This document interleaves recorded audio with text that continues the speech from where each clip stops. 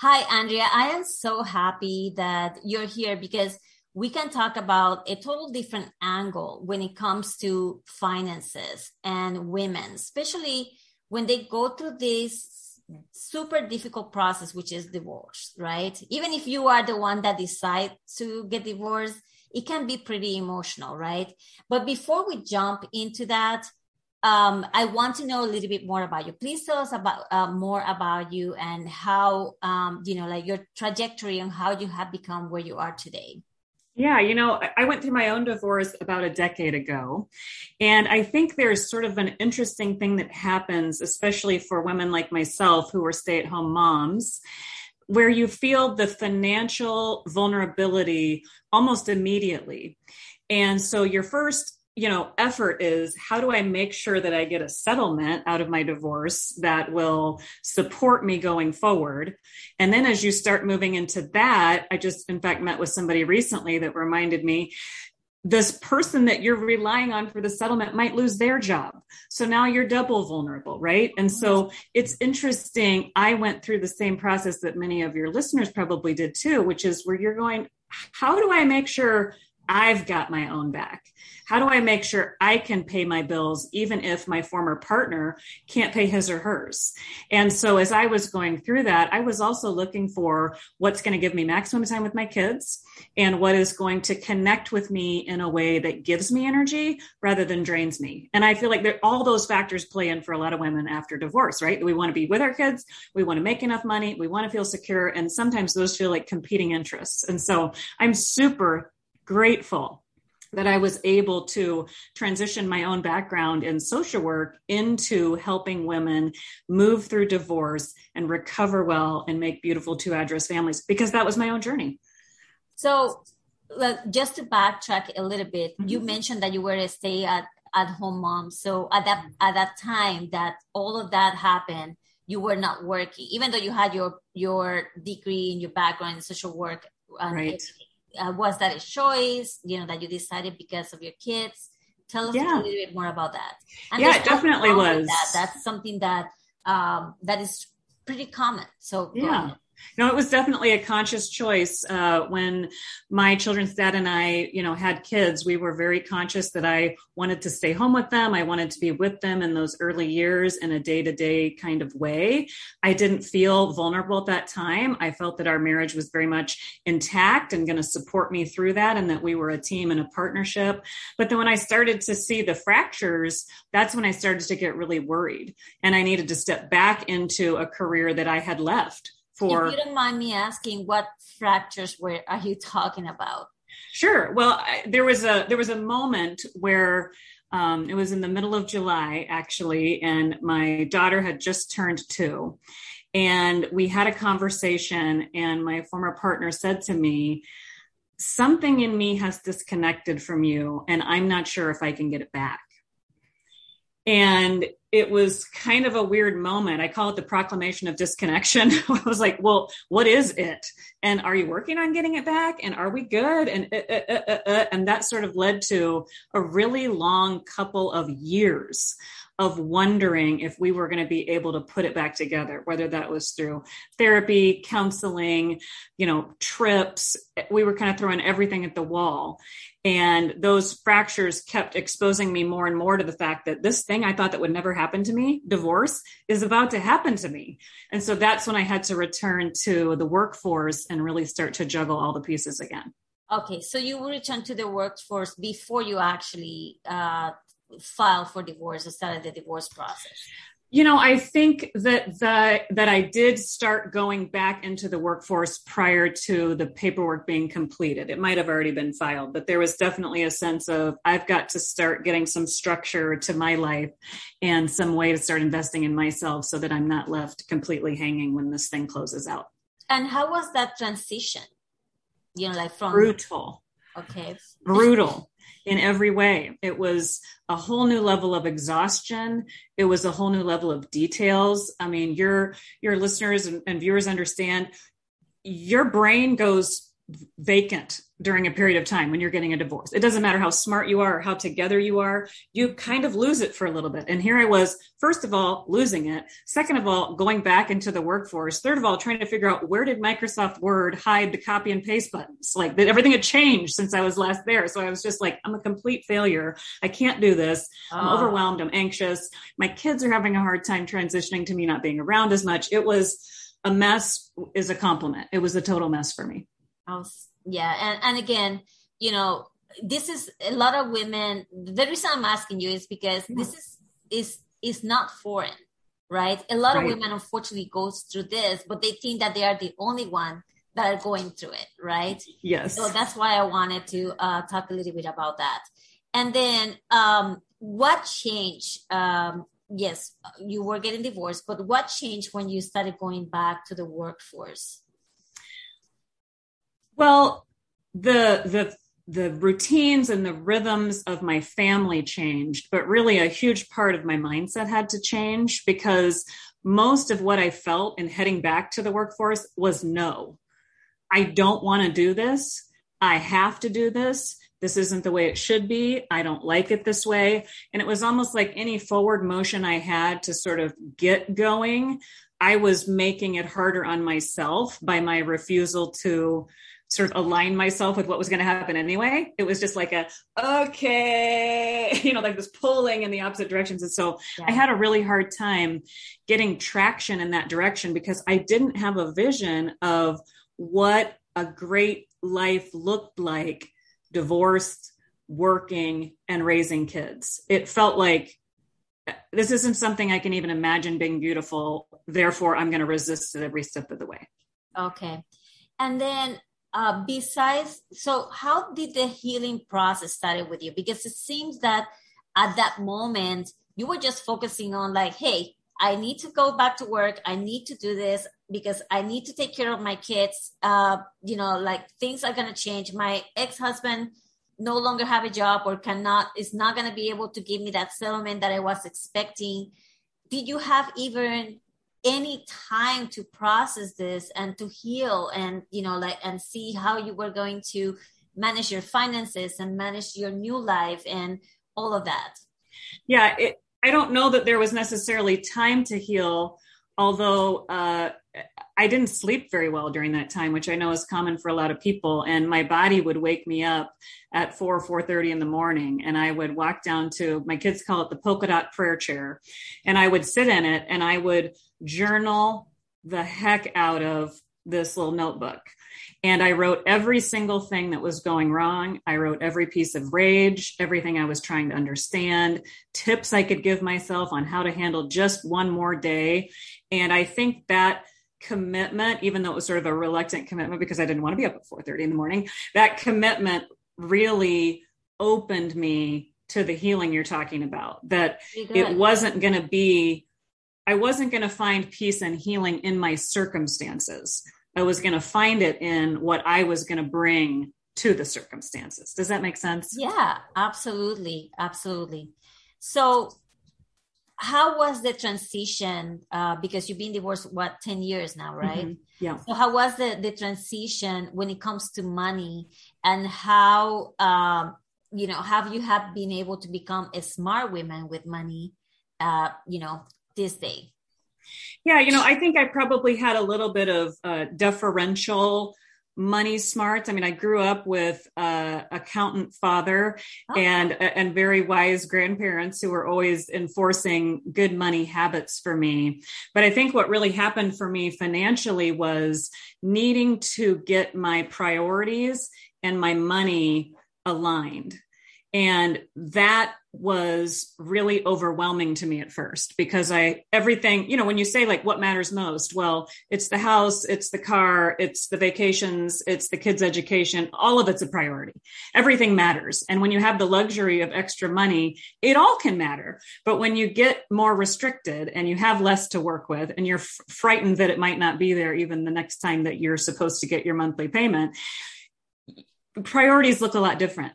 So for me, it meant really looking at the long game and going, where do I need to be 10 years from now in order to have a life that I want to live in and that I can sustain independent of whether or not my former partner makes any payments to me? Not that he was going to, sort of shirk his responsibilities. It was my own sense of, I don't want to be that vulnerable. I need to be able to count on me. Yeah, that's great. That's great. And now you help other divorced women. How did that come about? Well, during my divorce, I really walked through that in a way that was a little bit different than most people did. And I was very clear. I did not want to end up looking jaded, bitter, resentful, tied, stuck, all those things. We all know that person. And I was really committed to not going there. And so as I was sort of dealing with the trade-offs that had to happen as a result of that, I started to collect people around me who thought that was a very interesting path. And they started encouraging me to step into coaching and to helping other people to try to create beautiful 2-address families. And so it sort of naturally emerged. And I've since then written a book called The Best Worst Time of Your Life, 4 practices to get you through the pain of divorce. And that book really helped to open the door to sharing my voice more widely and really connecting with women. And I think that's part of what also needed to shift. When I went back to my original career, it was in affordable housing. So I would finance housing for lower income families. And it was a passion of mine from when I in college, and I sort of carried it through. And then there was a point where it wasn't the thing anymore. It didn't light me up in the same ways. And I kept feeling this pull toward helping people recover from divorce in a way that was original, full of deep peace and deep freedom, where people are relaxed around their former partner, where they feel confident that they can handle what's going on, and where they don't become this sort of ugly statistic of a resentful, jaded woman. That's great. And that's a great book. So anyone that is going through this or still have those feelings, right, rooted inside, I totally recommend for them to read your book. That way they can, start that transition, right? And thank you. Yeah, it's about getting a new identity, right? Or who do they want to be, right? Do they want to be that resentful women and hating this person for the rest of their life and make their life miserable? Or do they want to create a new identity and say, what's going to be better for me, right? And what's my new life going to look like? Yeah. And what do I need to incorporate as part of my reality? And some of the work that I do with people is on learning their former partner's operating system, because we spend a lot of time getting frustrated that our former partner is being the person they've always been. Letting us down, not showing up, not engaging, overreacting, putting us, whatever it is. They've given you typically years of data on what it is they're going to do next to bother you. The trick is, how do we create a boundary and a space where that hits something else before it gets to us? Because if you're still getting hit and you're still getting rocked years after your divorce by the exact same behaviors, you haven't healed. There is a way to get your sails out of their wind. So they can blow and blow, but your boat is on track to something that isn't bothered by their crazy. And so that's really my heart for people. That's great. That's great. And so now, again, going back to you deciding to become a certified divorce coach, How did that come about? Tell us more about that. Well, first I had to make an investment in my training. I was already a licensed social worker, but I needed to expand my training to include coaching and divorce in particular. I already had my own models that I was working with, but I felt like that certification would sort of give some gravity to people being able to talk to me. And so it was an interesting thing where I said to myself, I'm going to see if my dad will finance my training for me. And I said out loud to myself, I'm going to do that. And then I've since remarried. I talked to my husband. I said, I'm thinking about asking my dad if he might invest in my training, and then I'd pay him back as I start to make money. And a couple of days went by, and my husband came back to me and he said, if you're asking for investors, I would like to be an investor in your training. And before I continue, is that your ex-husband? No, my Your current new husband. Yes, I remarried. Yes. That's why I wanted to differentiate. Yes, my current husband said, you know what? I don't want your dad to be the investor. I want to be the investor. I really believe in you, and I think this is going to go somewhere. That's awesome. And I said, oh, this is cool. And then it was interesting. I still didn't go sign up. And I'm like, what's my resistance here? What am I waiting for? Because to me, the barrier was money, right? We always use money as the barrier. Yeah. And I was like, there's something else. And I remember I was sat right out here on my front porch, and I was rocking in my rocking chair. And I said, I think the thing is, I want to invest in me.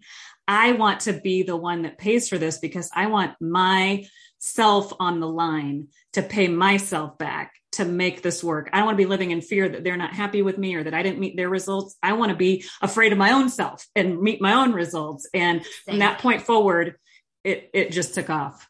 And that was a really pivotal point for me when I realized this isn't about getting other people to help me. I can help myself.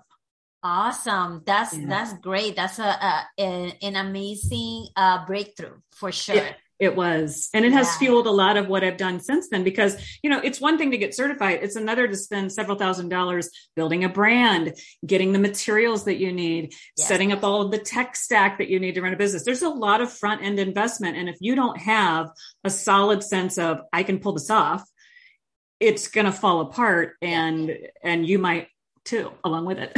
That's great. So I can see that from feeling vulnerable, right? Being a stay-at-home mom and dedicated to your kids and your husband at that time. And now you have transitioned to like, hey, I can take care of myself. I can do this, right? I don't need to depend on anybody else. And that is huge. And that is something that I want more women to learn about, that they don't need to depend on anyone. Like when I say on anyone, talking about from the government, from their boss, from their, like their significant other, right? Any assistant, right? That they can actually take charge and responsibility for themselves and their money and their finances. So I think that is great, right? It's not that we're going to reject any help, but it's about that, hey, if that help is not there, we can still do it, right? Yeah. Yes, exactly. No matter what. Yeah. And I always say to my clients that reactor and creator are spelled with the same letters, just rearranged. Yeah. And so what we want to do is move out of always feeling like things are happening to us to actually being the person who makes things happen. And that's a really hard transition to make right in the thick of divorce. But the more you can practice it, the better it'll be in the long run. I love that. That makes so much sense. I absolutely love that. Reactors, being creators instead of reactors. That's awesome. Mm-hmm. And then how do you help your clients now?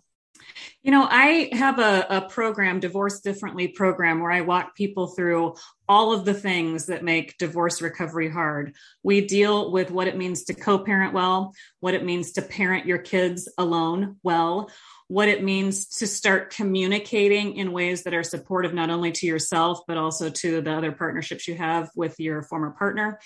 We talk about overwhelm, finances, career, grief, loss. We're really learning how to put ourselves back together in a way that doesn't require our former partner to change in order for us to feel secure and rooted and possible again. So it's really about moving through divorce and divorce recovery, starting to wake up that creator part of your brain so that you end up in a place that was designed by you for you, instead of just defaulting into the whatever happens next is what happens next. Yeah. And I have one more question. Sure. Because you're remarried. So what is there anything that you recommend for women that, yes, they might have gone through a divorce or a bad divorce? It doesn't matter how the divorce was, but like that they can open themselves to like find a relationship again, and that, that they can actually find that opportunity again to, I don't know how to call it, to get married again or to find the right partners for themselves. Right. Yeah. I would say as a divorce coach, the thing I worry most about is we all have somewhat of a broken picker after we go through divorce, and we might attract to ourselves either the same of what we just left or the opposite, which can be just as dangerous. And so, my friend Emily Avagliano, she's a dating coach. She has studied the 4 elements that you want to make sure a future partner has. The first is empathy, making sure that they can see the world through your eyes. Second is appropriateness. Are they talking and doing things that are appropriate for the amount of time that you've known them? Reciprocity, meaning are they asking, telling, doing as much as you are? And then finally, maturity, which is how do they handle disappointment? And I will tell you, if you're on a date, be scanning for those 4 qualities. That will help you to know you're on the right track, especially the empathy one, because if I have one client, I have 50 clients, all of whom their major complaint in their marriage and now in their divorce recovery is the lack of empathy in their former partner. So that's a big one. Yeah, absolutely. Well, Andrea, thank you so much for all the amazing knowledge and nuggets that you had shared with us today. I know that you have a gift for our audience. What is that gift? Yes, I have a free practical guide for communicating with your former partner, even when they're difficult. It's 18 pages long. It takes you through a lot of the concepts that we talked about here. And I also want to offer a promo code to your viewers in order to buy my book. If they'd like to buy it at a steep discount, they can enter the promo code Smart Women. That would be awesome. Oh, sure. Absolutely. I love it. Okay. So aside from your book, I'm sure that you're recommending, is there any other books that you might want that you're reading right now or that you would recommend our audience today? I highly recommend this book. In fact, it's sitting right here, The 5 Types of People Who Can Ruin Your Life by Bill Eddy. And this is about high conflict people. And I find that maybe 60% of my clients are working with some version of a high conflict person, which just means they're great at blaming. They have unmanaged emotions and they're kind of all over the board with veiled threats and things like that. Things that just make life with them really hard because they're not willing to be rational with you. Like narcissists too. Yes, narcissists, sociopaths, just people who can't regulate and manage themselves, so they pull you in to do it for them. So I highly recommend that for listeners who are struggling with a difficult person. Thank you so much. Yeah. Well, I really appreciate that you have, again, shared all of this with us. I am looking forward to learn more about you and, everything that you're doing for the amazing women in this community as well. And again, make sure to click on the link so you can grab Andrea's free gift that she has provided for all of us. Thank you so much. Thank you for having me. My pleasure. Have a good day.